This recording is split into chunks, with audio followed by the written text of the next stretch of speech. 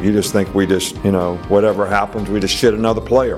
And everything's going to be perfect. All of our fans think that. You all think that. That's what you write about.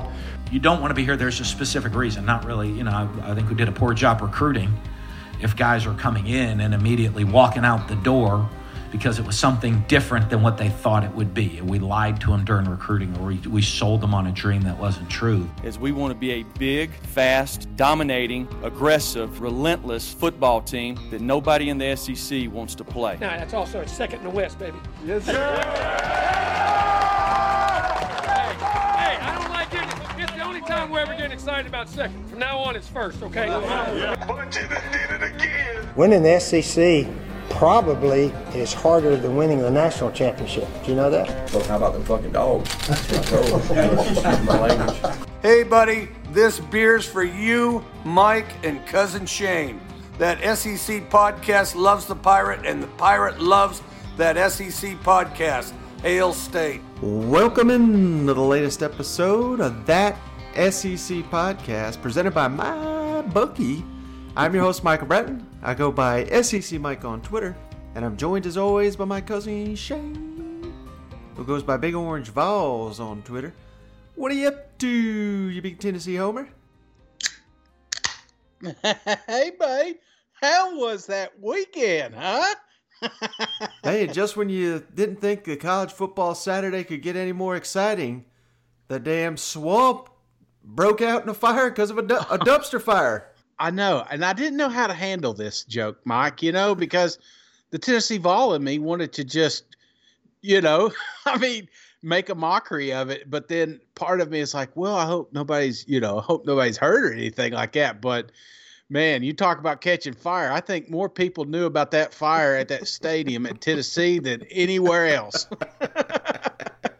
And I will say, Dan Mullen got on there, and he had a nice little spin zone to it. Absolutely. Dan Mullen, Scott Strickland, they had a good time with it. Of course, no one was injured. That's why, we're sitting here joking. If anybody would have got hurt, stadium's not damaged at all. I mean, there was a serious fire. There was a lot of smoke. It was, for about 10 minutes there, we didn't know if the Gators were going to be playing at Ben Hill Griffin this year. But apparently, and this is no lie, apparently it was part of a dumpster fire, some kind of golf cart type deal. I don't know what in the hell it was, but it really did catch on fire. So it was truly a dumpster fire there at Florida. Yep. But, I mean, that was just part of the fun because obviously it wasn't SEC action.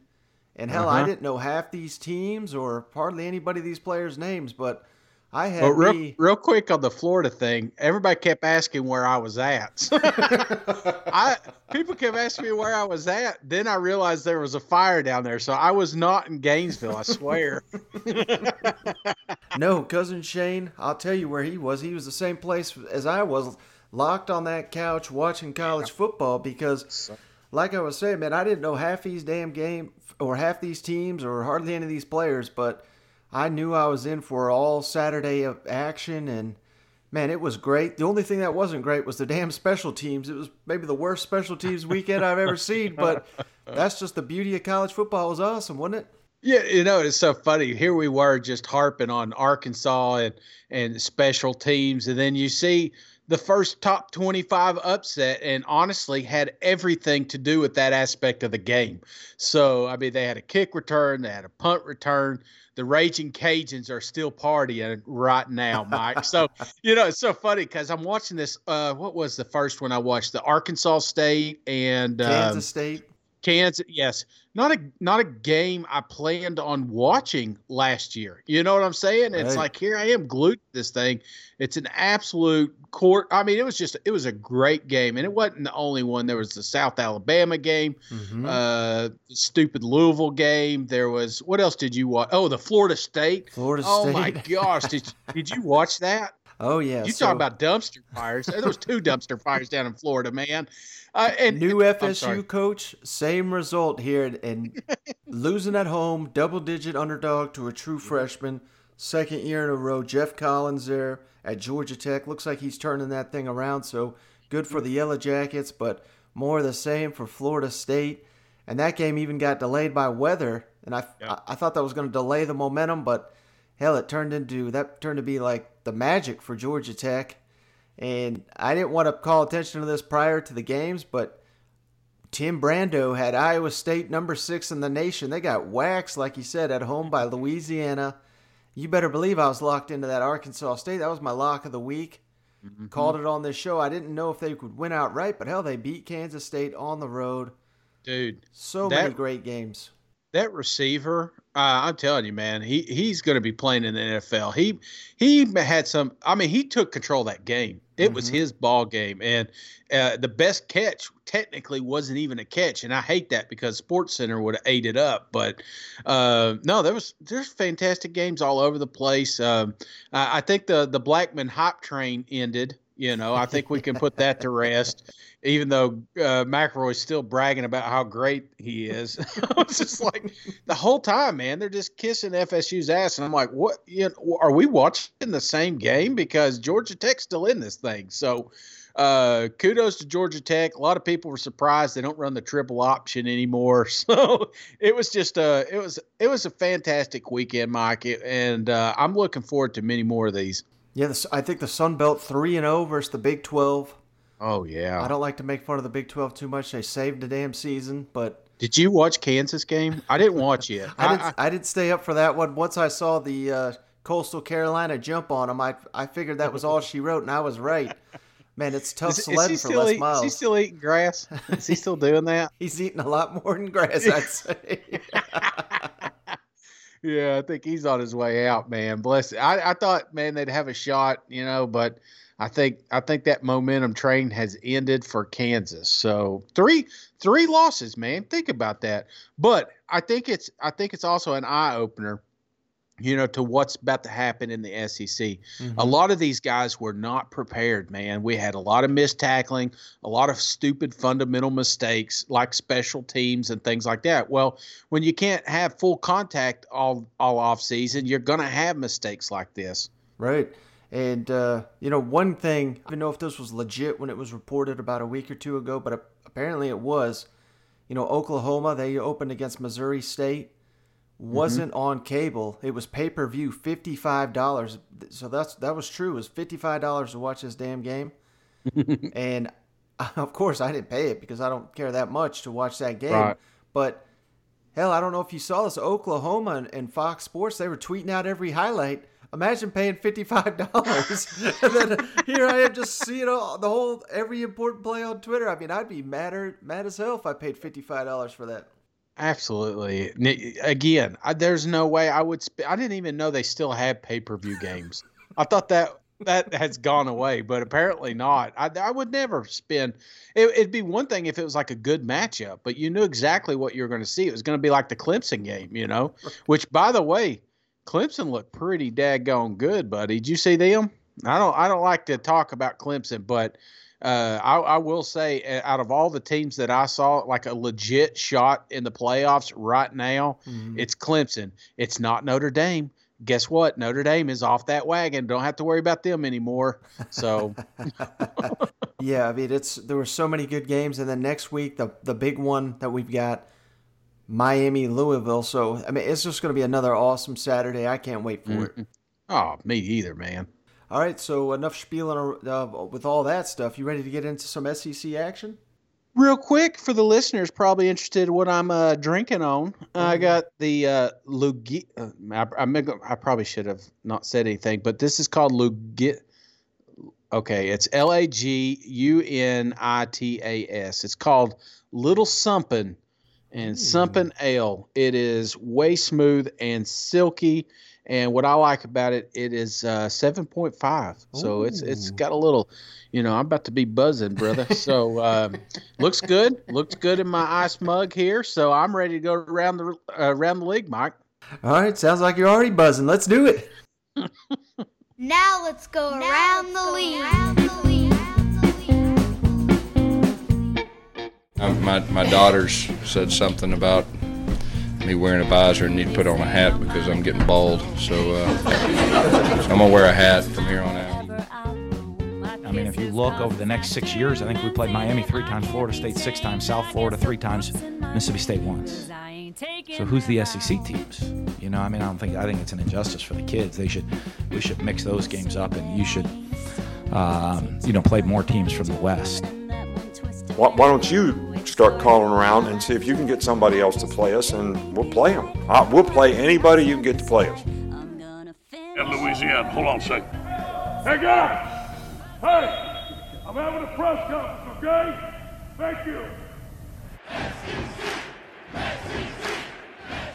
All right, hey, before we get into the college news around here, anybody that missed it here, I don't recall if we talked about this or not, but on Friday evening, South Carolina's 5-star quarterback commit Gunnar Stockton against Georgia's 5-star quarterback Brock Vandergriff. It was a high school showdown.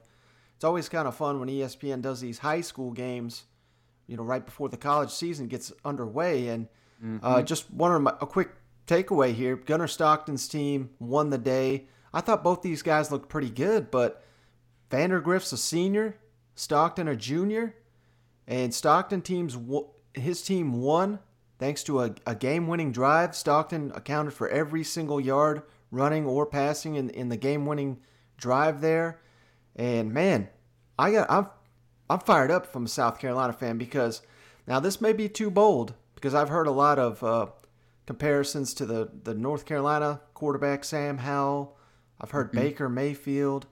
I didn't really see that from this Gunnar Stockton. You know who I saw, Shane? Paxton Lynch. No, I don't know. Tim Tebow. Really? I think this is the only first game I've ever seen from him, so maybe I'm going a little overboard here. But, yeah.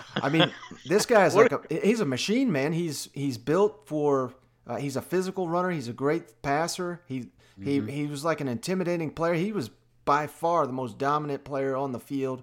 Now, I did do a little research. They're playing in like a lower level Georgia high school football. I think it was private league, but so you got to take into that a little bit. But man, I was just blown away by him, and I still think the Georgia quarterback commit Vandergriff looks like a very solid prospect, but it's pretty rare when you got a 5-star senior and a 5-star junior, and I came away from it saying South Carolina's by far got the better quarterback here. And you compared him to Tim Tebow, buddy. A young Tim Tebow, man. What are you drinking over there? Hey, mark my words, man. I think it's going to happen. Okay. Well, I didn't get to watch really any of this game. I'm not going to sit here and lie, but I did get to see the highlights. And what I did see is kind of mirroring what you're saying. It's just it looks like South Carolina's going to have a good quarterback that's not only the thing, it wasn't the running, it wasn't the passing.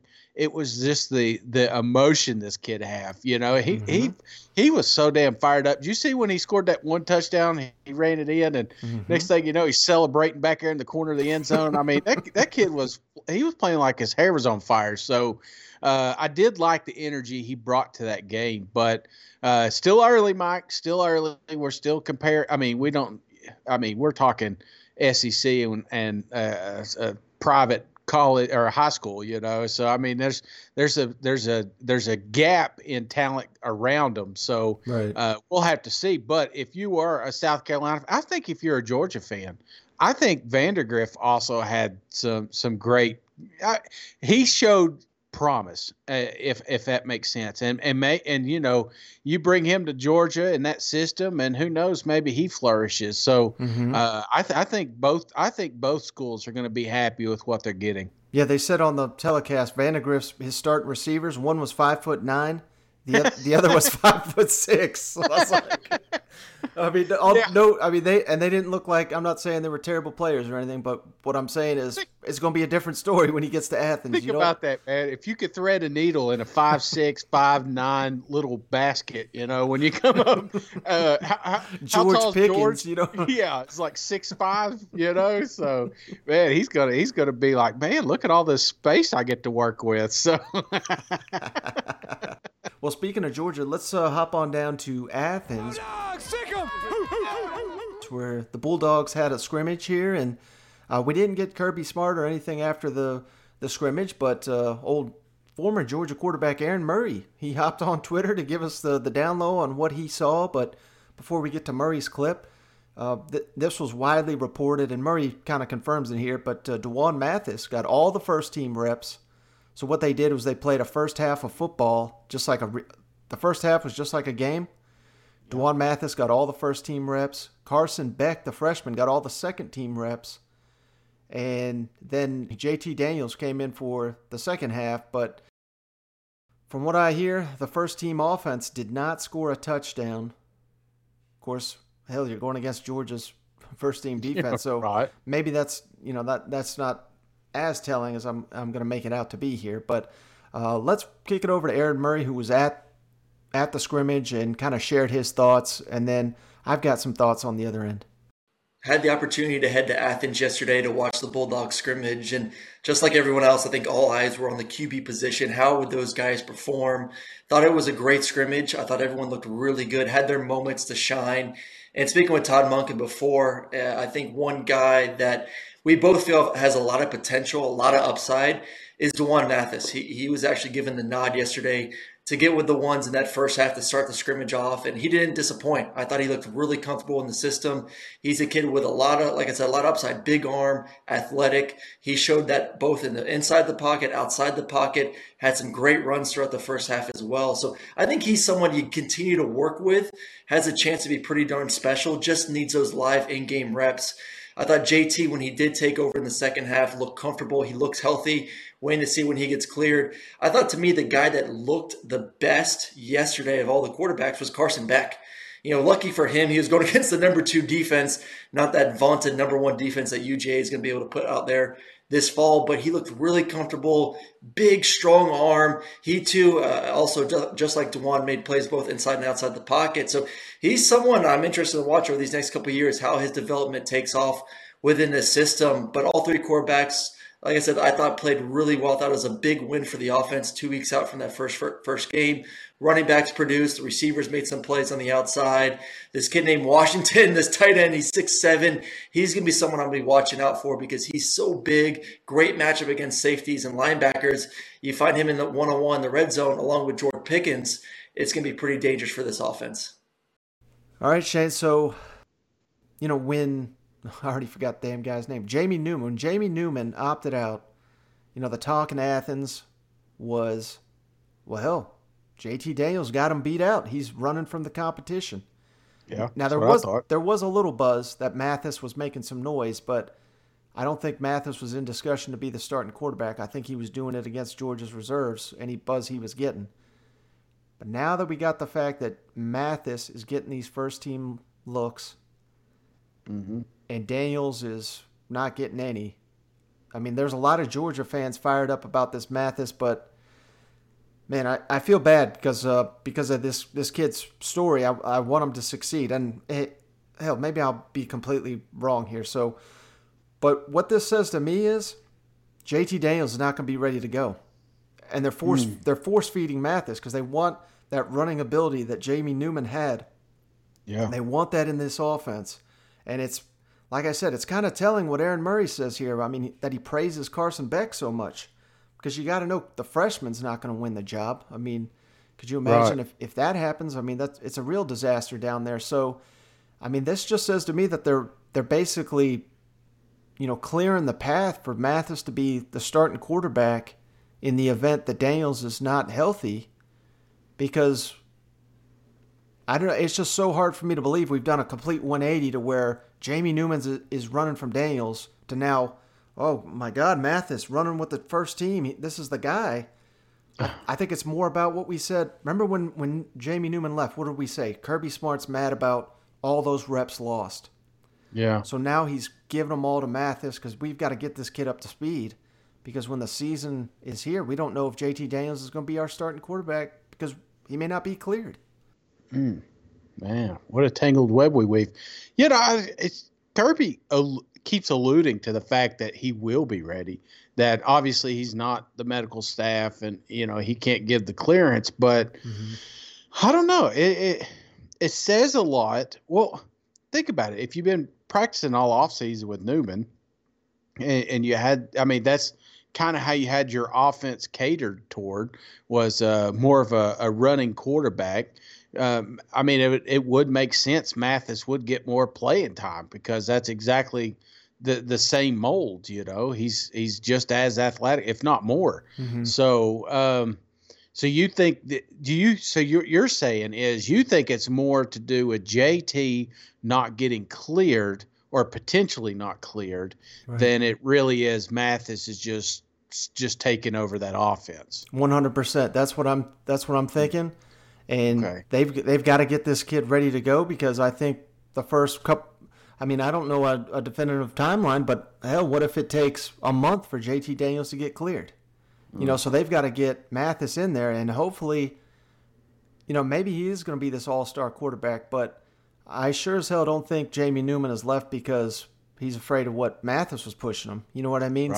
Right. And I'm sure that Kirby probably looked at what Jamie Newman did, and this leads me to believe also that, you know, remember when he came out first of spring and he's like, well, yeah, JT Daniels looks a lot more athletic as a runner. I mean, that was all bullshit. You know what I mean? Like, they want that running ability, but at the same time, we've talked about it. You got Zamir White, you got James Cook, you got Kendall Milton. You've got runners. But when you consider all the weapons they got there at Georgia, you know, they don't need the quarterback to be an all-out runner. So that's why I kind of also leads me to believe that it's, you know, far less about Mathis's ability to run and JT Daniels' potential, you know, inability to threaten defenses with his legs than just JT Daniels just not being medically cleared. Dude, are we just guessing? I mean, at this point, it seems like we're all these quarterback controversies that we have. I mean, we're less than 2 weeks away from kickoff, and I'm more uncertain about Georgia's backfield than I was 5 weeks ago. You know what I'm saying? It's like, why are we talking about Beck? You know, it's like if you had said Beck 5 weeks ago, I said, what? What's going on down there in Athens? So, my eyebrows are raised, and there's a good shot, man, that we could see 2 to 3 quarterbacks week one. I think, you know, who's Georgia's first game? Is it Arkansas? Georgia is at Arkansas. Yeah, so I think they try to work some kinks out week one. You know, get all these guys some playing time, but somebody will take the reins, and I think they just roll with it, because I don't think Kirby wants to jump around with multiple quarterbacks. I don't think that's the game plan at all. It's just they don't know what they're working with, and if JT's not ready, man, of course you got to give Mathis all the starting nods, you know. So I don't know, man. I'm a little worried. I still think they'll be fine against Arkansas, but you know, Alabama's right around the corner. Mm-hmm. All right, Shane. Let's remind the listeners we're brought to you by MyBookie, the online sports book. Head on over to mybookie.ag today. Enter that promo code ThatSEC. All new customers get a 100% deposit match up to $1,000. That means if you put in $1,000, you're a new customer over at mybookie.ag, and you use that promo code, they'll match that, so you'll have $2,000 to work with, and it could be as low as $100, and they'll give you an extra $100, so you got $200 using that promo code ThatSEC, ThatSEC, over at mybookie.ag. Summertime at MyBookie only means one thing: it's winning season. You can bet NFL, college football, NBA, Major League Baseball, UFC, NHL. They got it all over at MyBookie. Simple. Make your picks, win big, collect your cash. And remember to use that promo code, ThatSEC. And speaking of that, Shane, my dad wanted me to tell you, now that you're lost but lost now, he's going to sign up for MyBookie, and he's going back to fading Cousin Shane. Oh, man, I was watching that game, and I was just like, what? First off, if there's any Western Kentucky fans on this pod, I'm sorry, okay? I got cocky, you know. I had my first win. Maybe that was a fluke. Maybe this was a fluke. I don't know. I'm batting 500 right now, and it's not looking too good. It feels like I got my Grim Reaper touch back, man. Well, hey, let's skip on down to Starkville, where Mike Leach recapped Mississippi State's latest scrimmage. And sounds like, you know, like we've been trying to tell you, KJ Costello, starting quarterback down there at Mississippi State. Will Rogers, the true freshman, has solidified himself as the backup.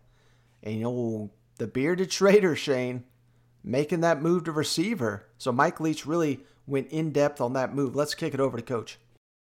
Coach, with a couple of weeks now left for the LSU game, are you any closer to settling on a starting quarterback at this point?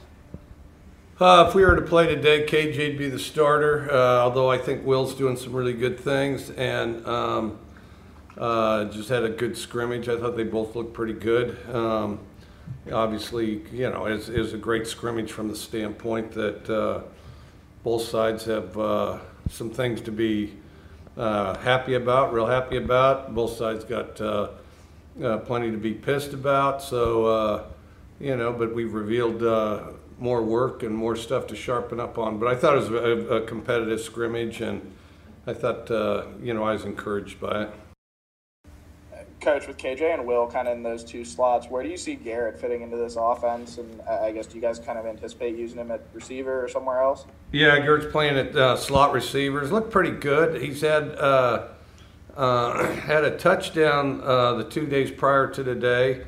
Had a really good play today. The biggest thing is just getting him tuned in, and I think he's got to get in shape, because there's a different type of shape at playing quarterback and receiver where you do all the running. But no, he's looked impressive. He's got a sense of space and routes, and he's tough to bring down. So I think he's looked. I've been kind of impressed with the way he looked.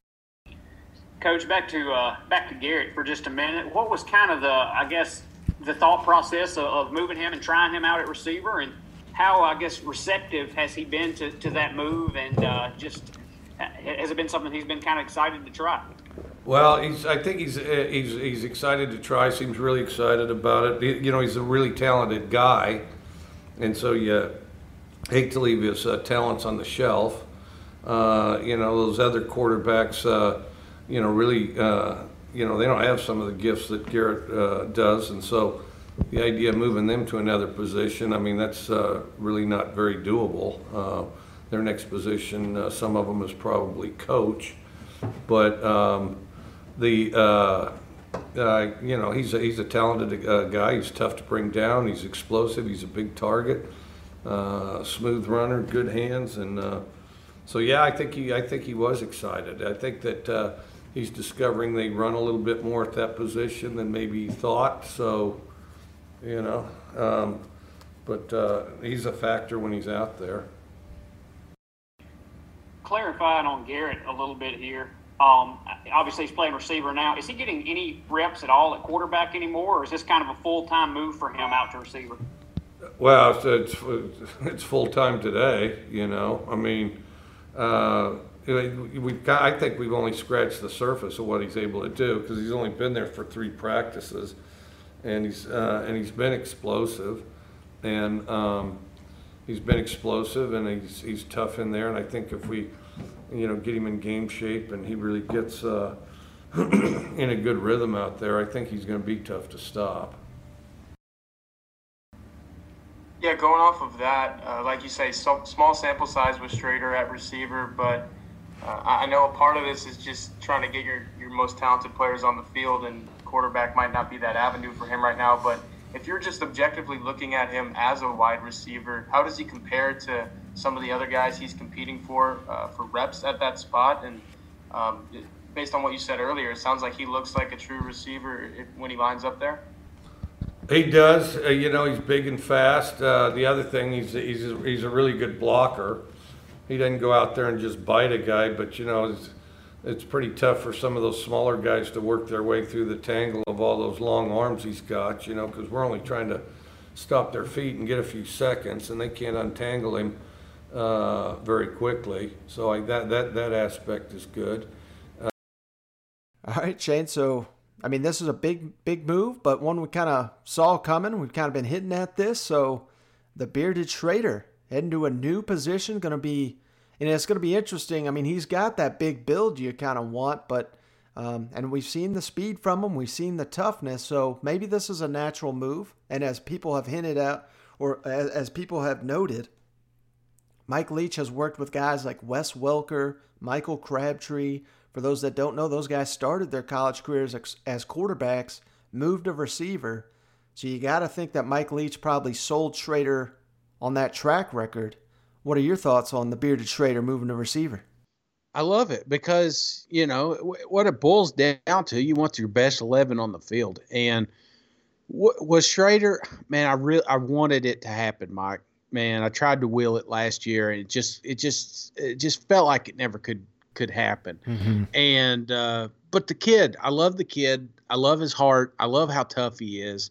This time last year was the speaking of tough. They remember the Kansas State game when he was running down the sideline. He jumped and got knocked in the air and did a helicopter thing. Yeah. Oh yeah. I mean, that's no quarterbacks were doing that last year. So maybe that was it. Maybe he was a quarterback trapped in a wide receiver's body, or even a tight end. I mean, the guy's huge. If he does get some weight on him, he could be one of those hybrid roles out there. And I think he has a promising future. I'm glad that he's, if quarterback wasn't going to happen, that he's willing to make this transition, put some weight on. And next thing you know, Schrader's going to be back in the end zone, buddy, because I'm telling you, the kid he's a hell of an athlete. Yeah, and I really want to just quickly praise him for, this is an era of, you don't get the starting job, you're going to transfer. And we've seen that so many times. But Garrett Schrader, just like Luke Doty at South Carolina, these guys willing to do what's best for the team, potentially what's best for themselves, get on the field, make an impact, and there's going to be plenty of trick plays. So, this is just going to make things more exciting in the SEC, and we just don't know how week to week. I mean, we just saw it last week. I mean, I don't know if you saw it. Did you see Georgia State, how many guys they were out with suspensions and all this stuff? They were out like 35, 40 players. So, I'm certainly hoping that doesn't happen in the SEC. But if it does, Garrett Schrader may be your starting quarterback, starting receiver, starting tight end. I mean, he could be week to week, could be all over the field. You know what? Dude, it's like you're playing at home, man. You're just drawing it up in the dirt. Say, you know what? You go deep. All right, next let's kick it down to Tuscaloosa real quick. Roll Tide! Where Nick Saban recapped, he didn't go much on a deep dive. He's kind of the opposite of Coach Leach. He gives us about 10 minutes of content, then he's out. But he talked about the quarterbacks. Obviously, a big discussion there. Didn't go in depth on which ones did what, but certainly sounds pleased with Mac Jones, Bryce Young, and all that. But I know we don't talk a lot of kickers on here, but Alabama, I mean, that's been the position that's haunted them for years. And remember the Iron Bowl? I mean, missed kick, that cost them the game there. So Nick Saban talks about Will Reichert, and it sounds like after getting injured, Reichert's back on his feet. Yeah, Coach, I just wanted to know, did the quarterbacks, did they continue to show momentum from last week's practice? Yeah, I mean, they were very good today, very efficient, good completion percentages, threw for, some big plays, made some explosive plays in critical situations, made some, good plays in special situations. I think the offense was pretty good on third down, which always goes back to quarterback decision-making and people getting open. So they played well. Yeah, just wondering about Will Reichert and his confidence coming into his second season, and also wondering who is his backup this year at kicker. There's still a lot of competition at the kicking position. Joseph's still here, and he has a lot of experience, and he's actually made improvement, this fall. And we have some other guys that are in the program that have done extremely well. So, there's a lot of competition there, and I'm not ready to single anybody out. We're still trying to figure out who the best kicker is. We've heard a lot about LeBron Ray this offseason, but what have you seen from the young guys that got opportunities last year? Guys like Justin Boygby and Byron Young and Christian Barr, how are they kind of taking that next step? I think they're making progress. I think Justin's probably the guy that has been the most consistent guy. All those guys have made a lot of progress. Barmore has certainly been one of our best pass rushers. He's going to be out for a few days with a knee injury, not significant, not serious, but so he didn't work today, but he has done it really, really well. But we got to get these guys to be good all-around players. We got to get them to be able to rush the passer. Some of them play the run. Got to improve rushing the passer. We got some guys that rush the passer well, and they've got to improve on playing the run. So, it's kind of a group effort to get that group continuing to improve. Without watching the film today, I can't really comment on exactly, how we did. But for the most part, we have been a little more physical up front. And, we're getting challenged every day because we got a pretty good, offensive line. I've been pleased with the way they've played. So, it's good competition for everybody. Shade, so the one position of need, of course, we've heard this before. Hell, last year we were talking up Alabama signed some coach that is apparently famous for, we were calling him the kicker whisperer. And then he whispered, I don't know what the hell he whispered to him, but he whispered the wrong damn thing last year. So could be potential more hype for nothing. But hey, if I'm an Alabama fan, at least I'm pretty fired up that Wilt Reichert sounds like he's back to 100%. Didn't they do a documentary like a few years back on I think he's from Russia, the kicker. Wasn't that Alabama? It sounds like a game day type deal, right? Yeah, it was a game day. Like, his life was really tough, and he came over here, and next thing you know, he's kicking for Alabama. I think that was it, right? Yeah, I think so. Because it's every year, Mike. I'm not buying into a kicker, I mean, I don't care how many game day specials they put on this thing. There's a curse down there, and they know it. So I did see the practice videos. I saw you put that out. I thought that was pretty funny. They didn't have goalpost up, so they were just like kicking into the stands, which is great. I was like, hey, you can't if your goal is to kick it in the stands.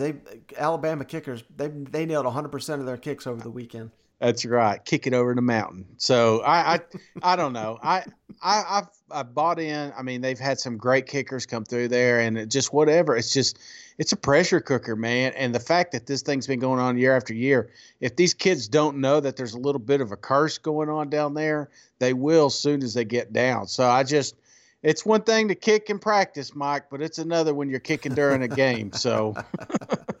All right, let's stay in the state of Alabama. Let's kick it down to Auburn real quick. War damn eagle. Where Gus Malzahn talked about the freshman class. So, it sounds like he is really, really high on a lot of his freshmen. And this is a year where freshmen across the board are going to have to play. That's why part of the reason why the NCAA's, is making all these guys eligible, and they won't lose a year. So we don't want depth to become an issue at any point. So Gus kind of talks about that. And then, hell, we've been talking about it for weeks on end here. The offensive line at Auburn, it's going to be the critical position for the Tigers. If that offensive line comes together, we may be looking at Auburn having one of the most explosive offenses in the SEC. And then I thought some, very interesting comments here. Bo Nix kind of lost some of his confidence during last season, according to him, and kind of how he rebounded and finished the season strong. So I thought these were some pretty interesting comments from Gus Malzahn. Hey, Gus. The other day, Kevin was saying that Chris Thompson's really done a good job of working his way up into that safety rotation.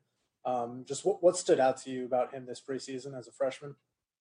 Well, first of all, it's important to him. That's what stood out. I think he's got a really good football IQ too, and you got to understand those freshmen, they're learning as they go, and we put a lot on those guys as far as our our installs been a lot faster than it normally is in normal fall camp because we didn't have spring. So I think he's adjusted well, and really overall, I think the freshman group overall has, and I think this freshman group's got a chance to really have a chance to be special. They're off to a great start.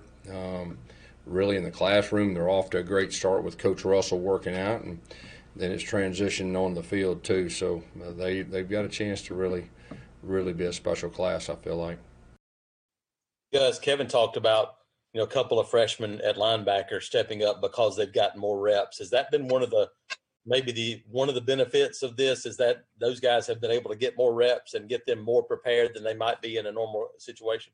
Yeah, you're exactly right. If you got guys out, and of course, 2 weeks ago we had to cancel a few practices because we had some low numbers at certain positions because of out for COVID-related issues. So that's the positive. I mean, they're getting quality reps. It's not like just getting reps with the threes and everything gets a little bit ugly. No, those young guys are actually getting reps with the ones and twos when it really is is sound around them, and they have a chance to really show what they can do, be successful. So, that's the positive, and that's the way we're looking at it. And like I told you a couple weeks ago, I think the teams that can adjust and not get distracted or get discouraged and all that just say next man up, and that's the teams I think are going to have an advantage. Gus, can you talk about how many true freshmen might actually play in the opening game, and how important is it to be able to play those guys and not have to worry about red shirts this year, which is a lot. Yeah. Mark, that's a good question. I mean, I think from a coach's standpoint, you got to be prepared to play them all. I mean, week by week, if you can get tested 3 times a week, we've been tested 2 times a week, but now if you go to 3, I mean, things change so quick. And like I said, the biggest challenge isn't the positive, it's the contact tracing. So just from our mindset as coaches, and we told the freshmen, you all got to be ready to play.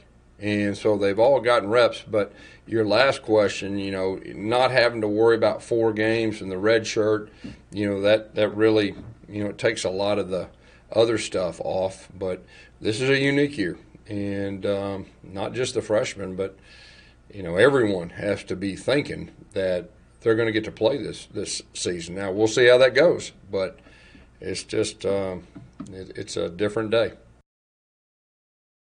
As a follow-up, Gus, how do you feel overall about your offensive line? Just better, good, worried? How do you feel? Here's the thing. Each day I think they've gotten better.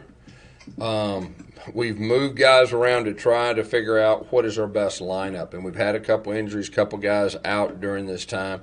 But, after this scrimmage, it's going to be, okay, here's the pieces of the puzzle. We got 2 weeks to prepare. So I know the offensive staff's talking about that as we speak, breaking down the film and looking to see what that'll look like.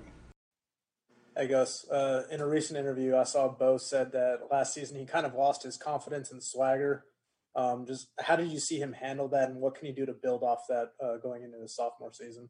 Yeah, well, first of all, if we're real with ourselves, he as a true freshman quarterback, he played the toughest schedule in college football, maybe in the last 10 years, if you really look at the schedule and the road games that he had to do. So, yeah, any freshman quarterback would have had tough times. I was impressed that he held things together as good as he did because it was extremely challenging. And, when you're a quarterback at a place like Auburn or a top SEC school, there's unbelievable pressure that goes with that. And the highs are high, the lows are low.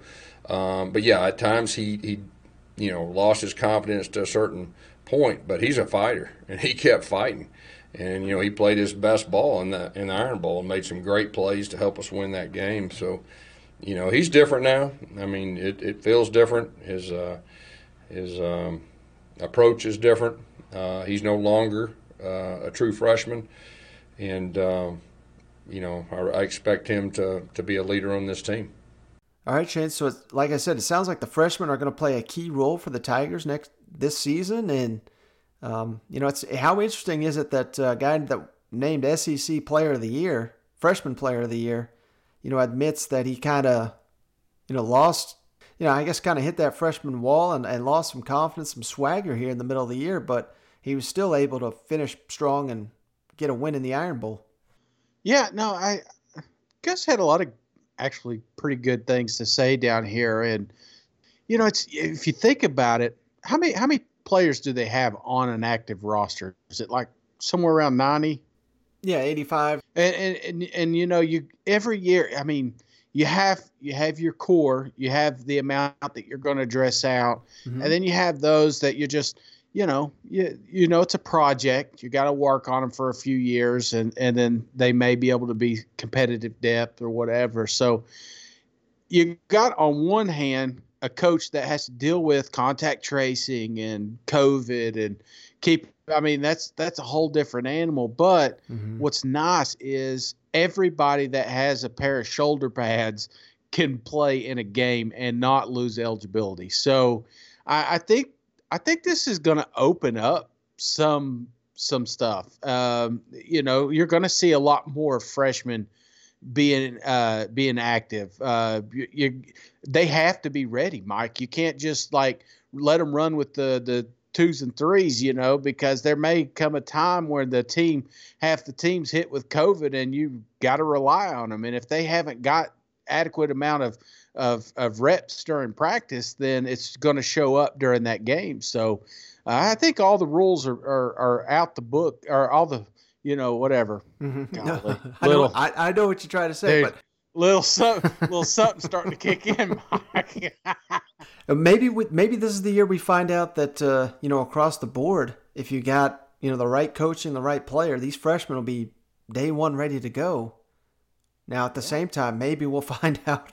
Maybe that's why Nick Saban don't play a lot of freshmen in the secondary. Even though they have to, because they keep getting burned. So it kind of goes to what you're saying, what we've been saying for weeks on end here. We just don't know what in the hell we're getting into here. Yeah. Because some of these guys may get forced on the field a little bit earlier than normal. So it's good that they're not going to be losing their year of eligibility. But all these coaches kind of, particularly at Auburn and LSU specifically, I'm thinking of, they're talking up this freshman class and how great they are. But, they're all great till they have to do it on the field. You know what? So yeah, I like to hear the confidence. I like to hear the buzz. But now I need to see it on the field. Absolutely, man. All right, last stop around the SEC. Let's jump on down to Columbia, Missouri real quick, where Eli Drinkowitz didn't have a ton to say after the Tigers' most recent scrimmage, but he did have a really interesting comment here on Nick Bolton's hair. I really like this one. And then he was asked, I thought this was fascinating. 5 left guards in 5 days down there in Missouri because of all this COVID and injuries and all this stuff. So, Eli Drinkowitz kind of sums up every coach's issues right now. Yeah, Eli, just I'm sure you didn't sit around all day and watch games or anything, but just from what you've seen around the country, do you expect a little bit of maybe a rougher start, just the way all summer has gone, just for teams, then maybe they look different than they would at the beginning of a normal season? Yeah, I think that's bearing witness right now. Congratulations to Billy Napier and ULL and Blake Anderson at Arkansas State for, 2 great road wins, against Big 12 opponents. You saw BYU versus Navy, and I think, anytime you're playing a team that's already played a game, I think that's always a difficult challenge, which you saw UAB playing with Miami. I think fundamentals and tackling and ball security are really showing up in every game. Who's playing with the best ball security, who's got good fundamentals, and who's tackling the best. I absolutely expect that it's going to be, kind of what we're seeing, because there's a fine line as a coach on, how much physicality do you use in the preseason and risk injury. But how much do you not do, as Navy, alluded to, and then you're not prepared for the first game. So that's the magic of coaching. Obviously for us, not having spring, not being able to work with our guys, not having an untraditional fall camp, only being, however many practice, I think this is practice 17 for us. It's going to be interesting. I think the things that we got to control is our physicality, our ball security, and tackling. One thing that I noticed after today is the fans really don't care. If I don't think any of the Kansas State fans or Iowa State fans are sitting around blaming COVID right now. So, they expect that when you compete, that your team wins. So that's how we're preparing. I know you touched on Nick Bolton's leadership a little bit, but just purely from a physical standpoint, what stands out about him at linebacker? He's got really big arms, and he hits like a ton of bricks. Man, he's got great hair. Hey, Eli. Obviously, with any training camp, you kind of deal with injuries and everything, but now you got COVID. I guess it is kind of a cliche when maybe teams say next man up mentality, but how do you kind of tell your team that, it really is kind of like that this year? I've had 5 starting left guards in the last 5 days. I've had 5 starting left guards in the last 5 days. So, it's unlike anything I've ever seen. And it's a truly, you can say next man up mentality, and that's what it is. And, John Anderson said it to me the other day, the more you can do, the more you can do. And, like I just said just a second ago, and like I told our team, nobody really cares about the excuse. They just expect the performance. And so, whether or not it's the fifth left guard or the first left guard, they're going to expect that the performance meets their expectation. We got a lot of work to do in order to meet that expectation. But like I said, it's unlike anything I've ever seen with the amount of people. I mean, it's I'll update it as we get closer to the Bama week, but we had a positive test yesterday that knocked out 3 players for quarantine, and those guys will now be unavailable for the Alabama game. So it's it's any person positive or quarantined from this point on is unavailable for week 1 opponent, and that's real, and that's interesting dynamic. Be 2 weeks out and know that you can't get anybody back is pretty interesting.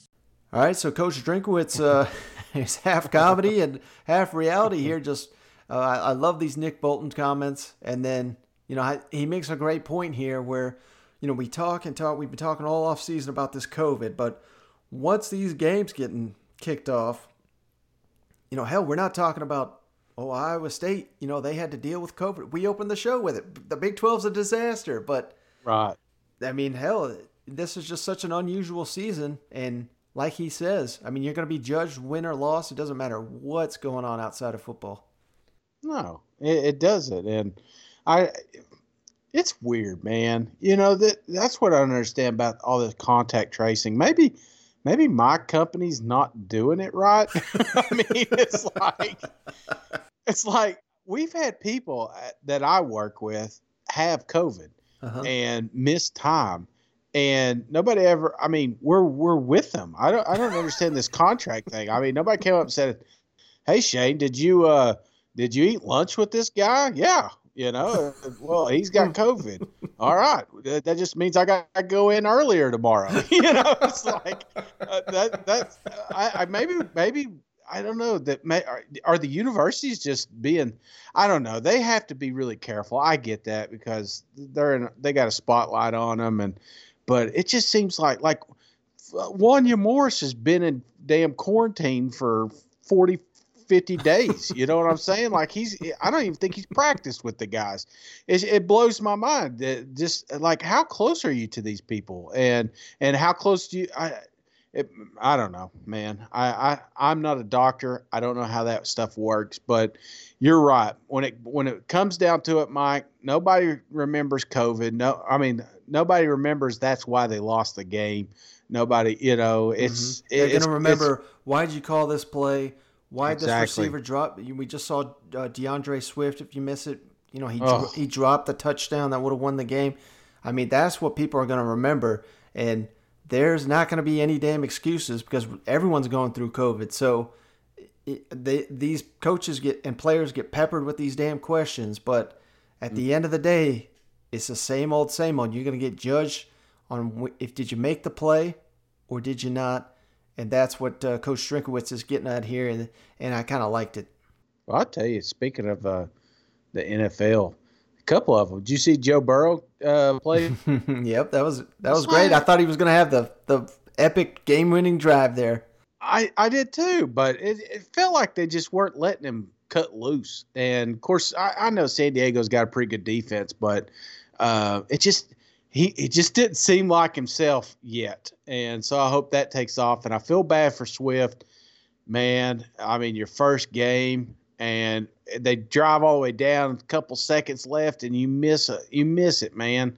You dropped it right there in the end zone. So I just I feel bad for him. But I love the NFL, Mike. Don't get me wrong. And it was good seeing some of this SEC talent because – you talk about somebody looking good. You saw Clydesdale the other day, right? Kansas City. Yeah. He's on his way to Rookie of the Year, isn't he? Man, crown him. I got a buddy that's got him in fantasy football league, and he won't shut up about him. So, yeah, no, this is good, man. I love. That's what we do. That's why we do this. So, college leads to pro, and it's just good. It's good seeing all that SEC talent play on Sundays too. All right, last thing, real quick. Just wanted to mention this before we get out of here. Good news for the Vols, Shane. over the weekend were able to scrimmage. They scrimmaged twice this week. And remember, it was this time last week, ESPN running, oh my God, the entire team's in quarantine. So it was not the end of the world. Good news. Or the Vols, still not at 100%. You could tell by, Jeremy Pruitt's comments throughout the week. But hey, they're gearing up. And the main takeaway I got from all these pressers, I don't think I included this in any of the clips just because it's not really relevant. But every single coach said, all right, we're going from camp to week 1 prep. So all these teams diving into whoever you got to face week 1, they're gearing up for it. The season is right around the corner, less than 2 weeks from the start of the SEC season. And after so many months and weeks of people telling us it ain't going to happen, oh, man, it's right around the corner. I can't wait for it. Oh, me either, man. I'm already pumped. I just – what we saw Saturday was awesome. I mean, start to finish. There was no SEC games. And it was just, I was watching teams I would never watch. And they were just fantastic, man. And the crowd noise, I'm telling you, I watched that Kansas City game, and there was about the Chiefs. So I'm going back to the NFL. I'm bouncing all over the place, Mike. I'm telling you, a little something is doing something to me here. But the Chiefs had about 20,000 fans there, right? A ballpark, 20,000, probably less. But they were loud, man. It was a ton of noise. So I think even though that we're going to start out with a depleted crowd, I think we're still going to have a ton of crowd noise, and it's not going to feel like you're watching a practice everywhere but Vandy. Well, bless her heart. Maybe they'll pump in some volunteer noise or something. Oh man! So Vanderbilt, you can't have. So they're the only SEC team, because I saw they came out the list and it said to be determined or whatever. So they're at 0. Vandy's at 0. The rest of the SEC 20 to 25%. Bless them. I mean, come on, guys. You should just open the gates. Let them sell out for once. Let Vandy be the. But the best joke online as soon as I put that out. So Vandy's attendance stays the same. About 1,000 of you messaged me that, so I appreciate that one. But hey, Shade, it's getting late. Sounds like you're getting woozy. Yeah. You had a long day at work. Yeah. Let's hop off here, and if you made it this far, if you wouldn't mind just giving us that 5-star written review on Apple Podcasts, that really does help the show grow. We send you a free beer koozie just for doing that. But that's going to do it, Shane. Thanks for joining me as always. Thanks everybody for tuning in. We'll catch you on the next one. Oh, real quick, Mike. Little something. I'm rating 7.4. Fantastic. Not fantastic. Great. It's a good. Actually, it's a strong good. That's where we're at right now. Strong good. I'd drink it again. Okay. Love you guys. Go Vols.